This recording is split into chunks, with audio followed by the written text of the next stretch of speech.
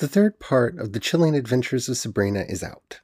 And despite being a lot more musical than I expected, which wasn't a bad thing, I really enjoyed it. It was everything that I wanted in a show like this. Dark, spooky, but more than anything else, this season of Sabrina was about chosen family and the importance thereof.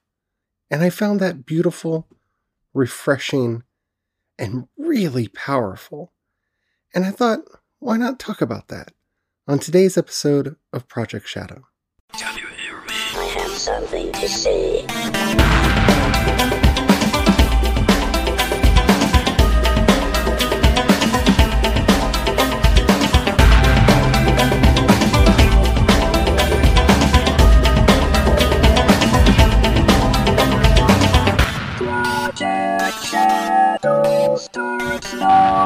Hello everyone, how are you doing today? My name's Charlie. You might know me better as sci-fi fantasy writer C.E. Dorset, and today I want to talk about part 3 of The Chilling Adventures of Sabrina.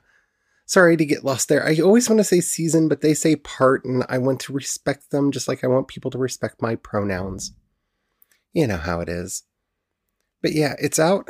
We watched it. Oh, I hope you're watching the show. But before we get into it, if you haven't already, please do take a moment to rate this podcast in whatever app you're listening to me on. It really does help out a lot. It tells the algorithms to share the podcast with more people, and the more people that listen, the bigger the community. The bigger the community, the better the chance we have of actually communicating with each other. And that is, after all, why I do this podcast in the first place. Alrighty, so I will warn you before I get into spoilers, which is something that I try to do, but oh my goodness. This season, I don't even know where to start, even in the non-spoilery part, because, you know, I love me this genre of show. I don't know what to call it. I generally call it my charmed show, because it's kind of dark, kind of spooky. It has a lot of gothic overtones and deals a lot with topics of romance. I mean, I guess in some ways you could say that it's paranormal romance TV, but I don't know. That doesn't feel right to me. And if it doesn't feel right to me, it's not something that I'm going to do. Because consent is a thing. Oh my goodness. If you laughed, you watched this season. Okay, so everything that happened this year, I am ever surprised at how this show finds ways to make me laugh, make me smile, and this season actually found ways to make me have to turn away from the television because I just couldn't look at what was going on screen. I have a thing about body horror. I can't. I can't for a lot of it, and whew, this season, man. The music is fun. I should have guessed that this was coming when they released that marvelous music video as one of the trailers leading up to the launch of the season. If you haven't seen it yet, Straight to Hell by Sabrina and the Lovecrafts. Definitely check it out. It's on my playlist. I love that song so much. The music video is phenomenal.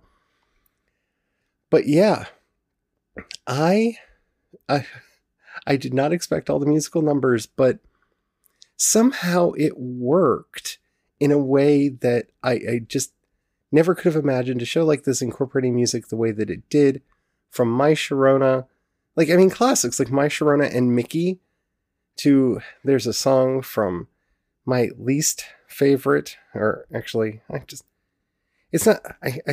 don't know where to put it because nothing will ever be below Cats.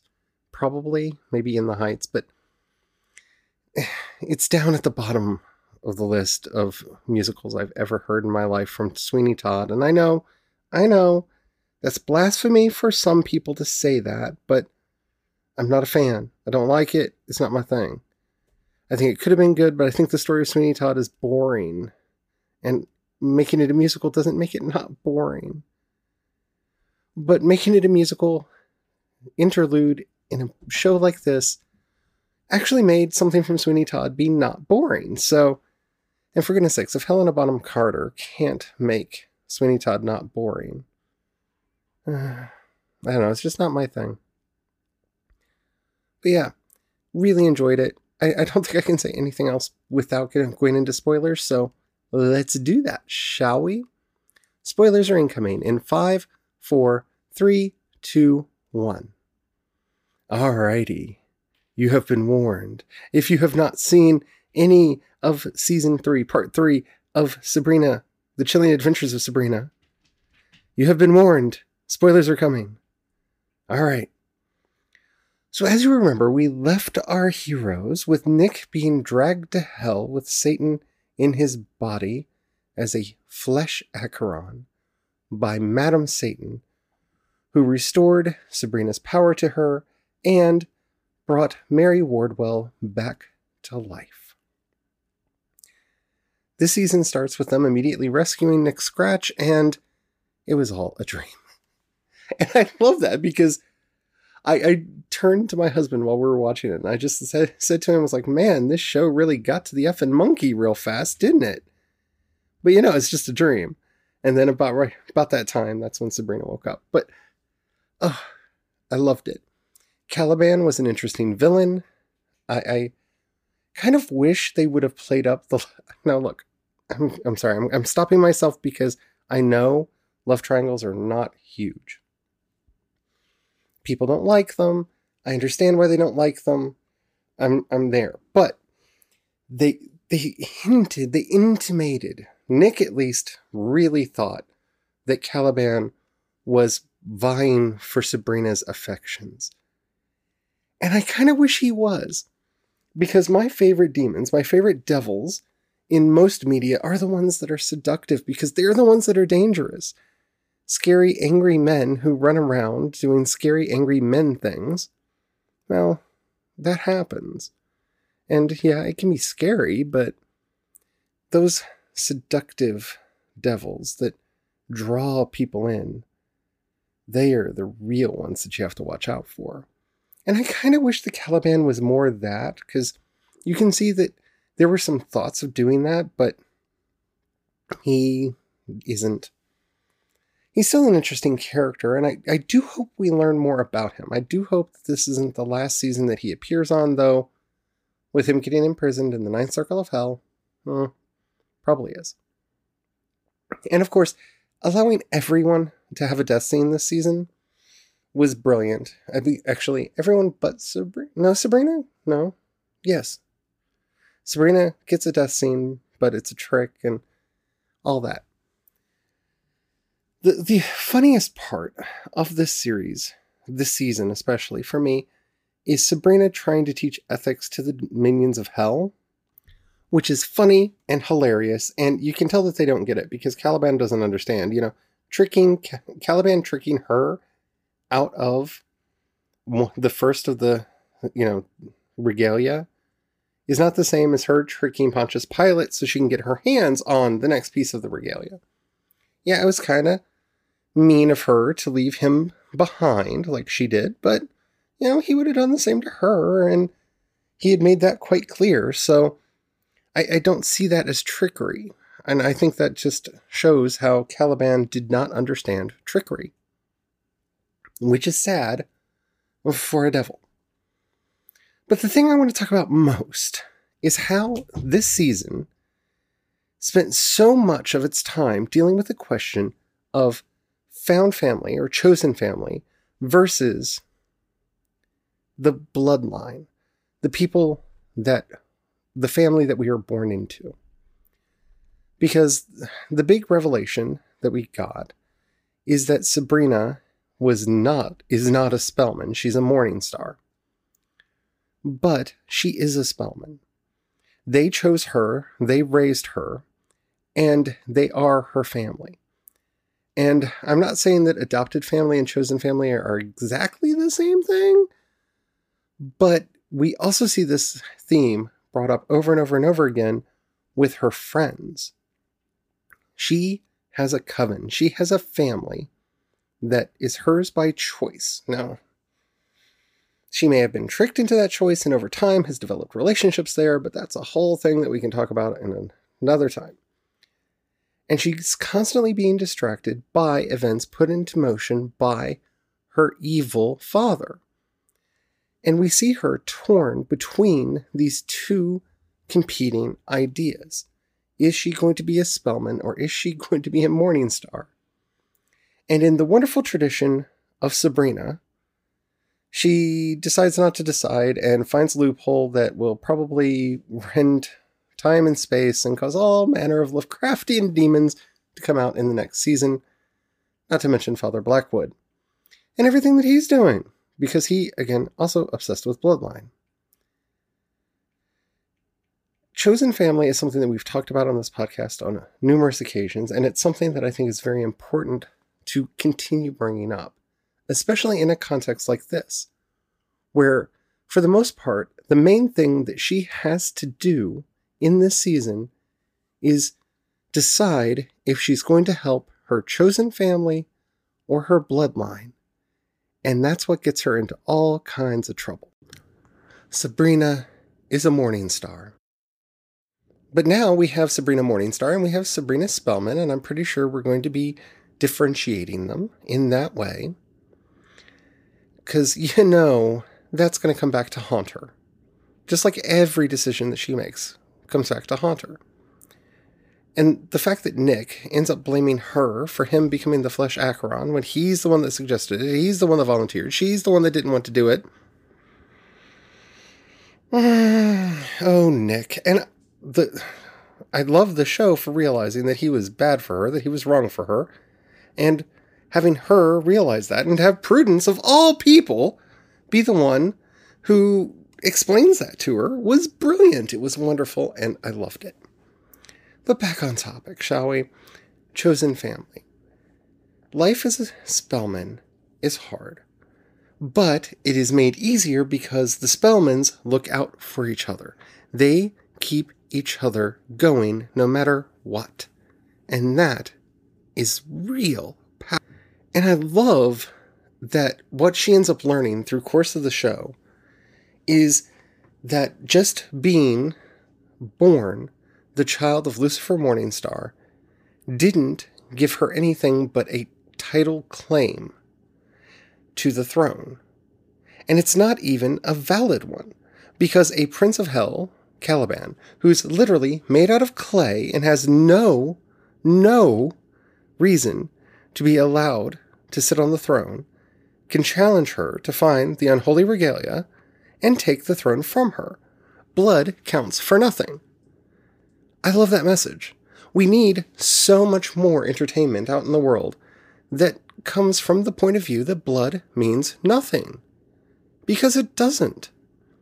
It's the lucky or unlucky circumstances of birth.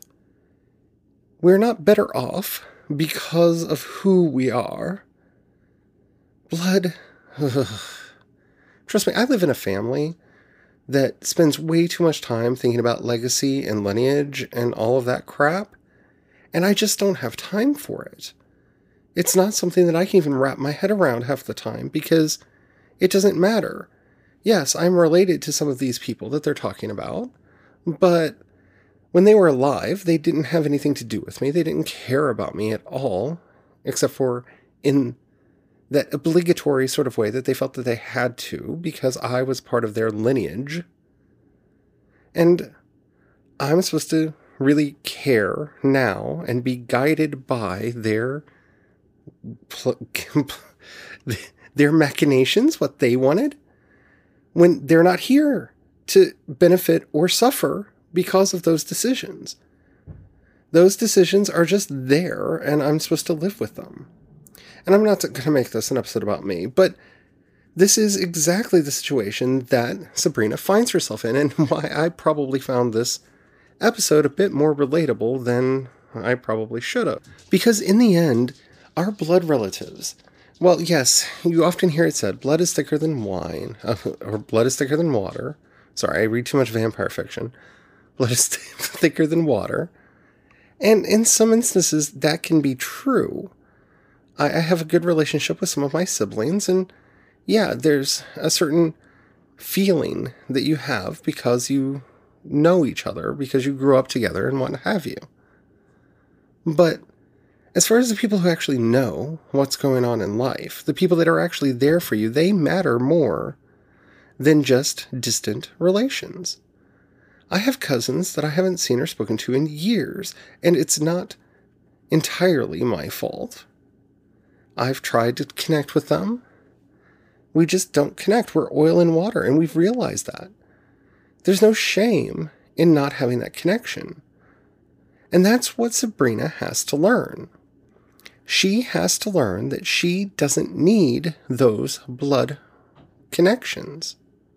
She doesn't need to have any of that brought into her life and causing her problems. And that's the whole point and purpose of this season. She gets to see what it really means to be a morning star. Because she thought it was hard being a spellman and everything that brought on her. Oh, the obligations of being a morning star is so much more. Which is going to be really interesting to see what happens to Sabrina Morningstar, who is still obsessed, at least as we leave the season, with ruling over hell. Because all of this, whether it's the traditions that we come from, and that's something that I probably will do a second episode on, or the families that gave rise to us, it's the people that are there for us, the people that are in our lives with cause. They're the ones that we can really rely on, and that's what Sabrina learns. Yes, she ends up saving herself from the time loop and blah, blah, blah, blah, blah. But it's Ambrose and Auntie Z and Auntie Hilda and all of the others that make her life possible, who make her victory possible. They're the ones who enable her to have the life she needs to have. It's because they chose to keep her. It's because they chose to raise her. It's because they didn't reject her when they found out that she wasn't a spellman. Which, let's be honest, with Auntie Z, that was a question for a minute now, wasn't it? But with all the nightmares of hell and everything that Sabrina had to go through, she finally learns her real lesson. It doesn't matter how you were born. It doesn't matter who people say that you are. It matters who you actually are. It matters how you act. It matters how you respond to the challenges that are put before you. That even as Queen of Hell, one must have at least some integrity. And that is a powerful revelation that I don't think the Kings of Hell understood. I don't think Lucifer understood. I don't think Madame Satan understood.